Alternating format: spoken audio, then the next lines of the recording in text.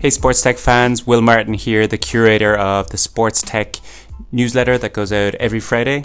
If you're new here, which everybody is to this podcast right now because this is our first ever one, but if you're new to the newsletter, you can find it at startupdigest.com/sportstech to subscribe.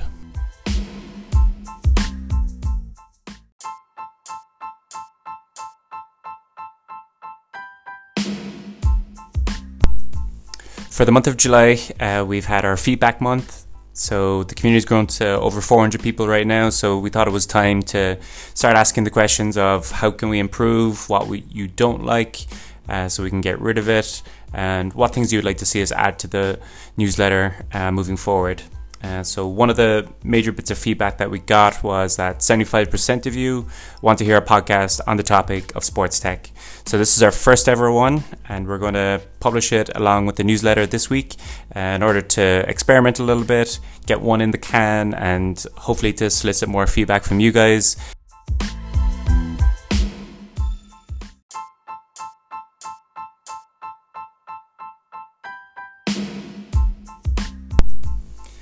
So the top story this week probably comes as no surprise to you if you've been a long-term reader of the newsletter, but it covers the streaming wars that have been raging for the last 12 to 18 months. But it's Disney's announcement that they're going to launch a bundle to include Disney Plus, Hulu, and ESPN Plus. So the package for all three is going to be priced at $12.99, which is a very competitive price when you consider that it's the same price as Netflix and slightly more than Amazon Prime Video, but you get a hell of a lot of Disney classics. Also with Star Wars and the Avengers and all those great series that they have related to those, as well as obviously all the movies. You got Hulu, which kind of covers a lot of TV shows and live TV, and obviously you got ESPN Plus, which is ESPN's streaming service, which has exclusive rights to the likes of the UFC, and you've seen them add different leagues and different sports around the world to kind of beef up their live streaming offering. So it's absolutely huge news if you're based in the US. Probably didn't make that big a wave in Europe or Asia, but I think it won't be long before the service starts making waves all around the world, because it's such a huge conglomerate now, I guess you could call it, given the stables that fall under the Disney brand right now. So Bob Iger has kind of made this his main kind of MO for the last couple of years. So he's been able to put all the pieces of the puzzle together to bring everything under one umbrella and obviously into one place to allow for pretty much any kind of streaming content you could possibly think of to all reside inside in Disney. So HBO also have a service coming out, so it's going to be significantly cheaper than them. So it's amazing how they can put the economics together of all the Star Wars and all the movies that they have under the Disney umbrella, have purchased Hulu outright from the networks, and also adding ESPN Plus with a ton of sports, like exclusive UFC coverage and a lot of different combat sports now falling into that streaming service. But they also have been very competitive in terms of bidding up for different leagues and different sports around the world. So Bob Iger's played an absolute blinder here, in my opinion, and they really seem to be taking the lead in terms of the streaming wars right now, given the sheer volume of content they have and also the diverse nature of it. So the individual packages will still be available. So Hulu's going to be $5.99 per month, ESPN is $4.99. And Disney Plus is going to be on its own for $6.99 or $69.99 annually. So kind of doesn't make sense to buy any one of those individually. So I think a lot of people are going to be going for that bundle deal. So we've kind of seen the death of cable and TV subscriptions with the cord cutters and the cord nevers. So we kind of saw the death of bundling, which was a mainstay of the cable and satellite TV era. But it seems that it's back, and it's back with a bang, in my opinion. So the bundle will be launching later on this year on the 12th of November. So it was all on a conference call with Bob Iger. So it kind of went a bit under the radar. It wasn't a big PR push, but it was just on a conference call where he confirmed all the details. So it's very, very interesting to see how others respond, how Netflix responds, how Amazon Prime Video responds. So it's going to be very interesting as the streaming wars heat up. In the article, they're also kind of talking about distribution, so potentially kind of doing deals with the likes of Apple, Google, and even Amazon to get on to their services like Apple TV and Amazon Fire Stick, everything like that, because obviously they want to scale this as quickly as possible. And the likes of those hardware platforms, and add in the likes of Roku, they've got huge distribution in terms of an install base and people who actually own the hardware that they're now consuming their TV content on. So this is going to be a huge piece of the puzzle that they also need to figure out. But with the pricing that they've announced and the content available for that, this is going to be a huge win for Disney long term.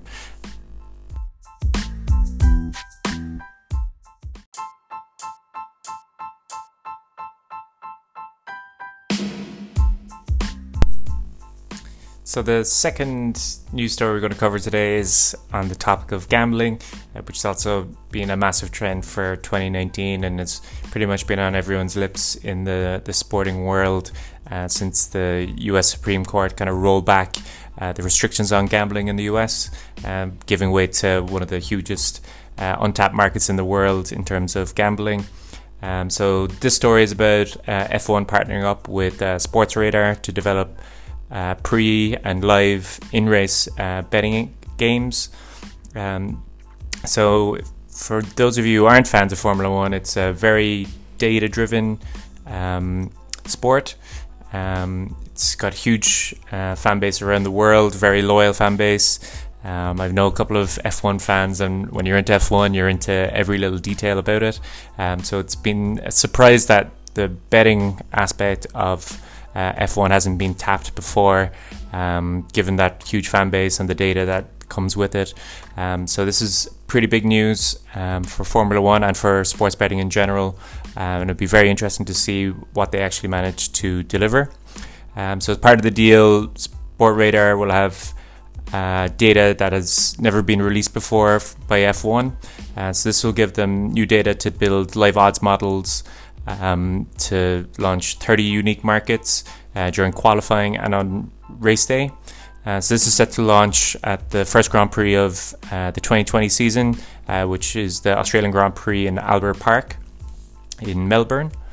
So it's going to be very interesting to see what those 30 unique markets that they're claiming will be launched, because right now there's the current race odds, the drivers markets, the constructors markets, group winners, drivers finishing in certain positions. There's race head-to-heads, and obviously pole position for the qualifying that currently exists. So it'll be very interesting to see what these 30 unique markets are and how they're going to make use of that never been released before historical data to come up with those new markets. So quoting David Lampett, Managing Director of Sports Partnerships at Sportradar. So F1 remains an untapped market for bookmakers. Despite it being one of the richest data-driven sports in the world, this partnership enables us to roll out enhanced data-driven products, which will provide additional betting opportunities both prior and during live races, creating the most comprehensive offering available anywhere. So it's kind of alluding to making use of all that data that Formula One generates. I saw at a conference before one of the executives of Formula One, and they kind of gave a quote, and I can't remember the actual figure, but it's absolute gigabytes of data that's being generated by each individual car, each individual second that is on the racetrack, either in practice, qualifying, or actually during the race itself. So there's an absolute ton of data. So I'm sure there's a lot of clever people at Sportradar that are rubbing their hands with glee to get access to that data and to deliver a cool product.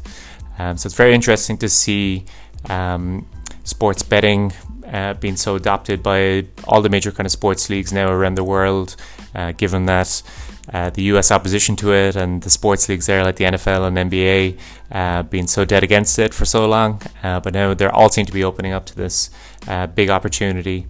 So to quote David Lampett again, so we're looking forward to continuing to work with F1 and ISG to create insights from their unique data sets in a way that will both excite the market and help build customer engagement and interest across the sport.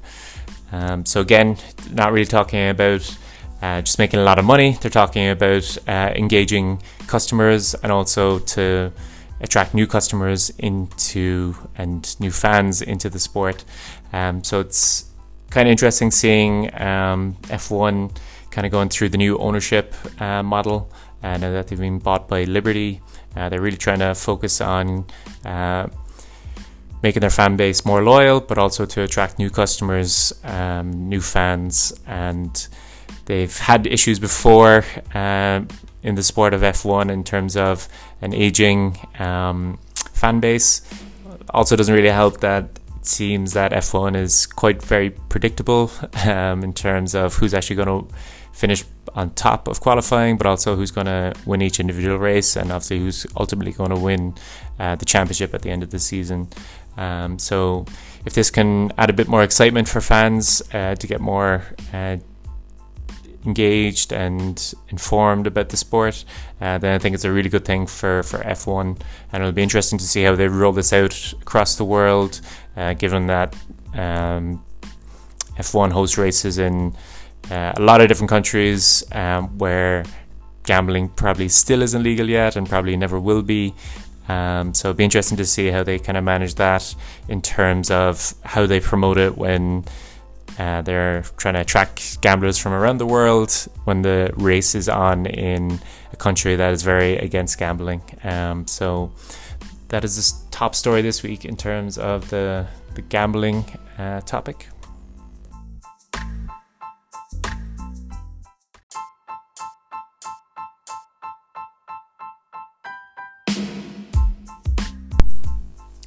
So the top esports story this week is NetEase pledges $710 million to build Shanghai Esports Park.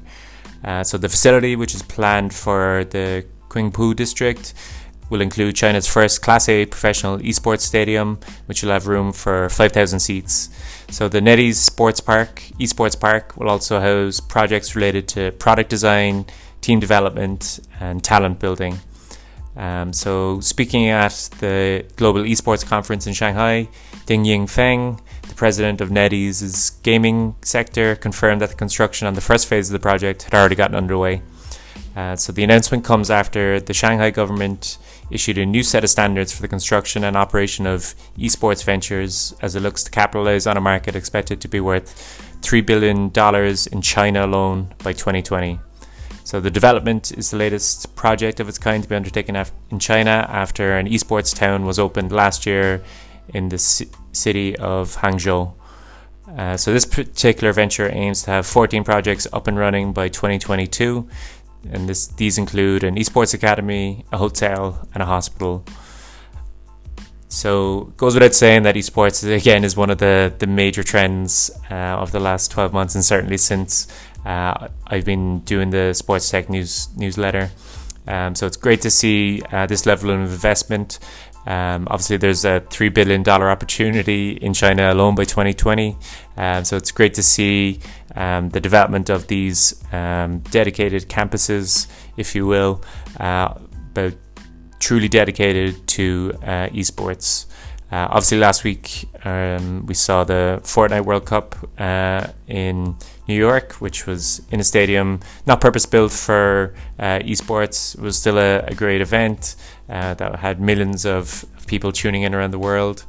So it'd be really fascinating to see other cities in different countries taking up a similar approach and getting in at the early stage to develop these truly world-class professional esports stadiums, because in every city in the world pretty much we can see soccer stadiums and different stadiums of the sporting nature, but it'd be really interesting to see how how the investment will happen in different countries, particularly in Europe, for me at least, because they seem to be a little bit behind in terms of dedicated esports facilities, certainly in terms of new construction projects, because we've seen a number in the US recently, in Florida and California, and in New York. So this is another great thing for esports, and it's really going to deliver world-class facilities and take esports to the next level. Obviously, it's become a lot more mainstream in the last kind of 12 months or so, but I think there's a long way to go in terms of the esports popularity, and things like this only help it. And obviously with the other projects related to this being the Esports Academy, team development and talent building, there's a lot more that can come out from a cluster like this that will bring a lot of people interested in the esports world in terms of product designers, talent, trainers, coaches, education. So it'll be really interesting to see what comes out of it, because I think there's a lot of learning still to go in esports as the market kind of matures, and we can see what other businesses can kind of sprout up as a result of esports competitions.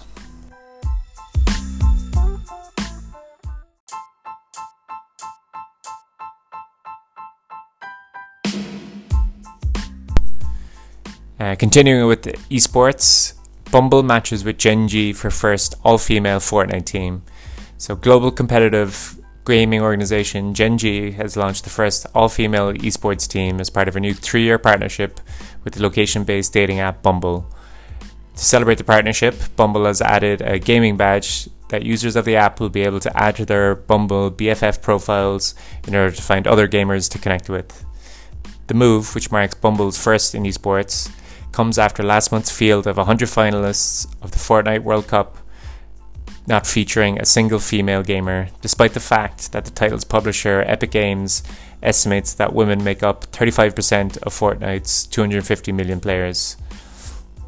So it's really interesting to see the world of esports partnering with the world of online dating. Obviously it could be a match made in heaven, pardon the pun, but it's interesting to see the female angle as well. Obviously Bumble, for those of you who don't know, was founded by one of the early members of the Tinder team. She left the company in order to set up a dating app, which she wanted to kind of flip the script to give women kind of more control over who they kind of talk to online, and to make it more even kind of playing field, because on Bumble it's the woman who initiates the first message, not the man. So it's interesting to see that they're targeting the esports world. Obviously the problem of 100 finalists in the Fortnite World Cup not featuring a single female is not good for the esports world, because I think diversity in terms of players is always an important facet of any kind of sport to kind of draw people in and to get people engaged in the sport of choice. So it'll be interesting to see how the partnership goes over the 3-year period, and how the team ultimately do as well in upcoming Fortnite tournaments and next year's Fortnite World Cup. But it's interesting to see the marrying of esports and online dating. So it's obviously esports is a very online world, but also with esports competitions it's a real world event, which obviously Bumble has a similar kind of pattern in that it's online dating, but it's also marrying the real world connections between people that have a similar interest or are attracted to each other. So adding the gaming badge obviously kind of adds a bit more context to this whole partnership. So it'll be interesting to see how this develops over the 3-year period.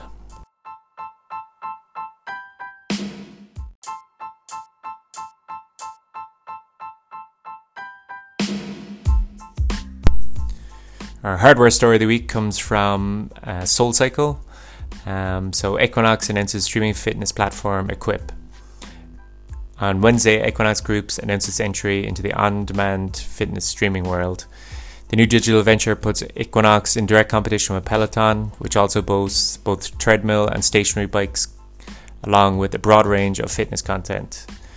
Over the last few years, Equinox members increasingly demanded more ways to interact with our brand on our own schedule. Our members like to be in a physical space, they love to be in our clubs, said Jason Leroux, CEO of Equinox Media. So the platform will integrate live and recorded original video and audio content from Equinox brands spanning 300 physical locations and 6,000 instructors. They've not yet finalized the price of the equipment or the streaming services. As for recreating the sense of community, Equinox will add a few features to facilitate user connections, but it did not offer any specifics. Over the last year, Equinox has aggressively expanded and diversified its portfolio. Equinox possesses an advantage in terms of expertise and scale. As Leroux notes, SoulCycle boasts 13 years of brand building and Equinox just shy of 30.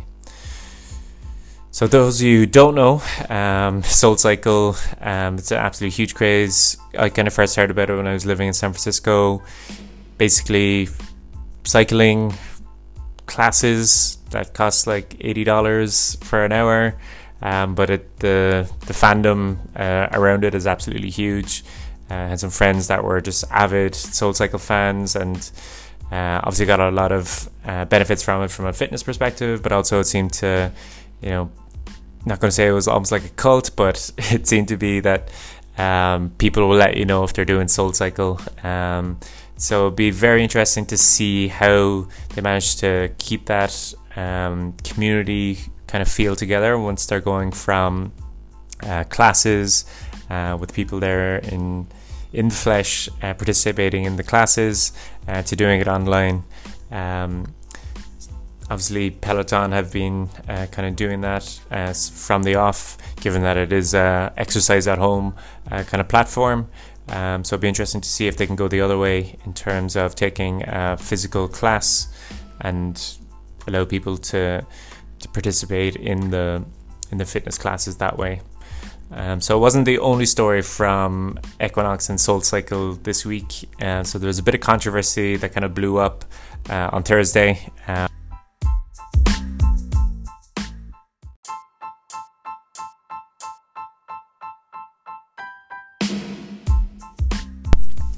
The SoulCycle and Equinox controversy that I mentioned in the previous story involves a Donald Trump fundraiser. So the chairman of the Equinox and SoulCycle company is Stephen Ross. So he's the real estate mogul and private investor who owns the Miami Dolphins, one of the lead investors in the Drone Racing League, is involved in the International Champions Cup, the global competition at this stage that involves high-profile teams from Europe, major soccer leagues, playing friendlies all around the world. So a lot in the US, China, Australia, Singapore, and in Europe. So he's heavily involved in the sports world, but he is doing a fundraiser for Donald Trump, with tickets costing about $100,000 for lunch and a photo opportunity with the president, and $250,000 for a package that includes a roundtable discussion with Donald Trump. So obviously there's been a lot of people who've taken offense to this.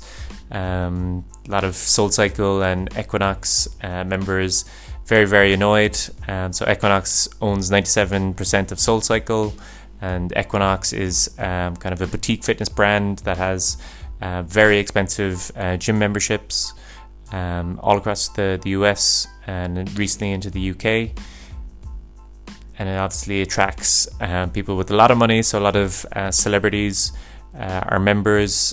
So one of them and a lot of others were active on social media today calling for a boycott. So one of those was Chrissy Teigen.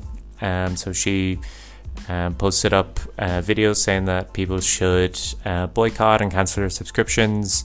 And she even posted a screenshot of the email that she sent and received from Equinox. So the email she got back from them said that they're experiencing a high level of volume of email. So it looks like she's not the only one who's trying to cancel her subscription. So it's not great news for them on the back of their, what I would find exciting news of their live streaming service. So they didn't really cover themselves in glory with their apologies. They kind of downplayed Stephen Ross's involvement in the companies, saying that he was kind of a silent investor, kind of forgetting or leaving out the fact that he's actually the chairman of the company. So it's not going well. Ross also kind of clarified his involvement, saying that he didn't agree with everything that Trump did or said. So a lot of people online are kind of seeing this as Stephen Ross liking the tax cuts, but not necessarily agreeing with everything else. So whether the fundraiser goes on or ends up falling by the wayside remains to be seen. But it's not good news, and it's kind of disappointing that politics can invade every kind of part of society at the moment. Obviously, Trump is a very divisive figure, but I don't think companies need to have the same political views of you as you to be a member of them. But obviously, it's a huge controversy at the moment, so I'd imagine that's going to be a lot more coming down the road in terms of follow-up to this story. So it's not all good news for Equinox and SoulCycle, on the back of, as I said, would have been a nice announcement for them in terms of their online streaming and on-demand service that they've announced this week.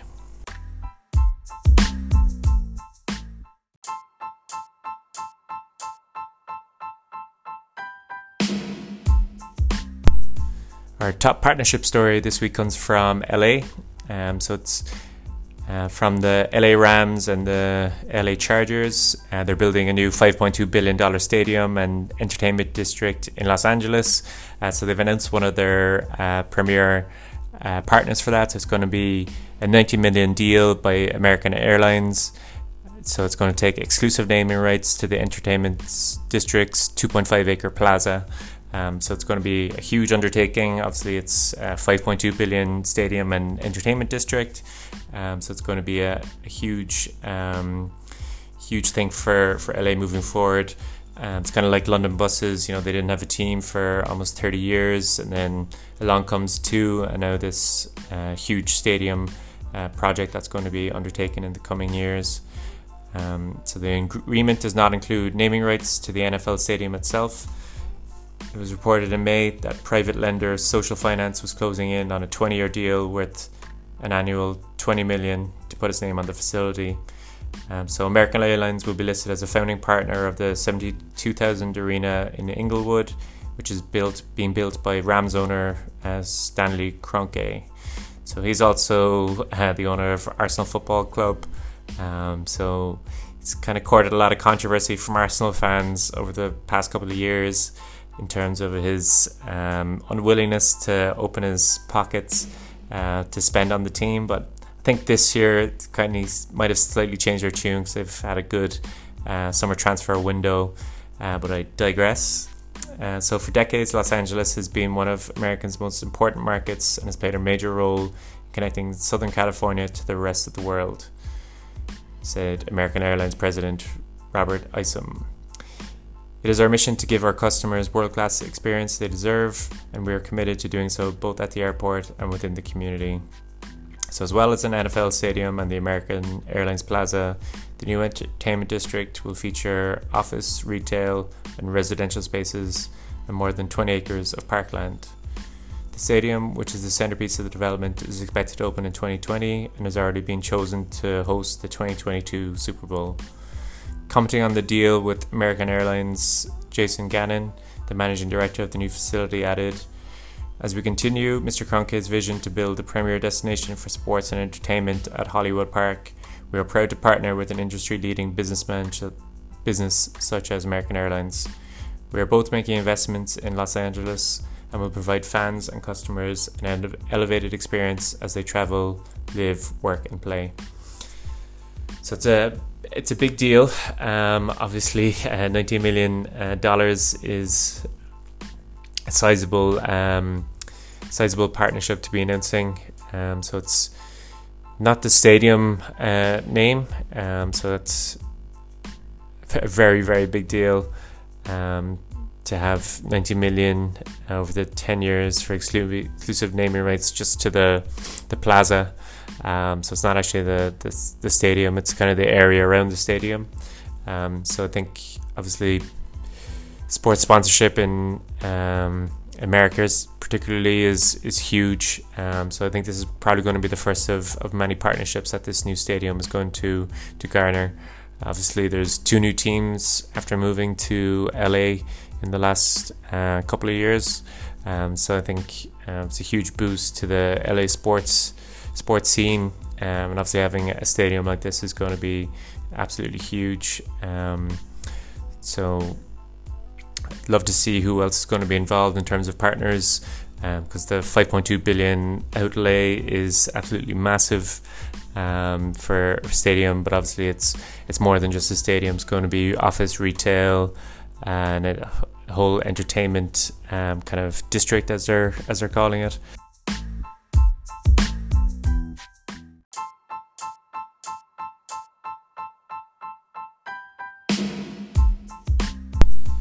So if you've got this far, thank you very much for listening to the first ever Sports Tech podcast.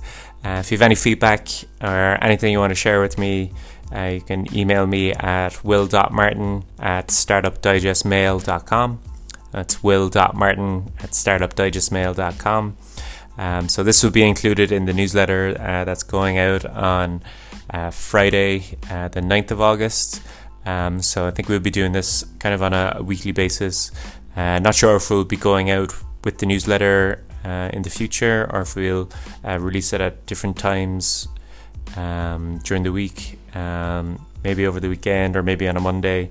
But it'd be very interesting to hear your thoughts and feedback on it. So we've just taken the top story from the main kind of topics that were in the news this week. So I think that might be what we go forward with for the first few anyway. But if you have any thoughts or ideas, comments, feedbacks, insults, whatever, please get in touch and help share and make this the best sports tech community out there. Thanks for listening, and I'll see you tomorrow with the newsletter, and I'll see you next week.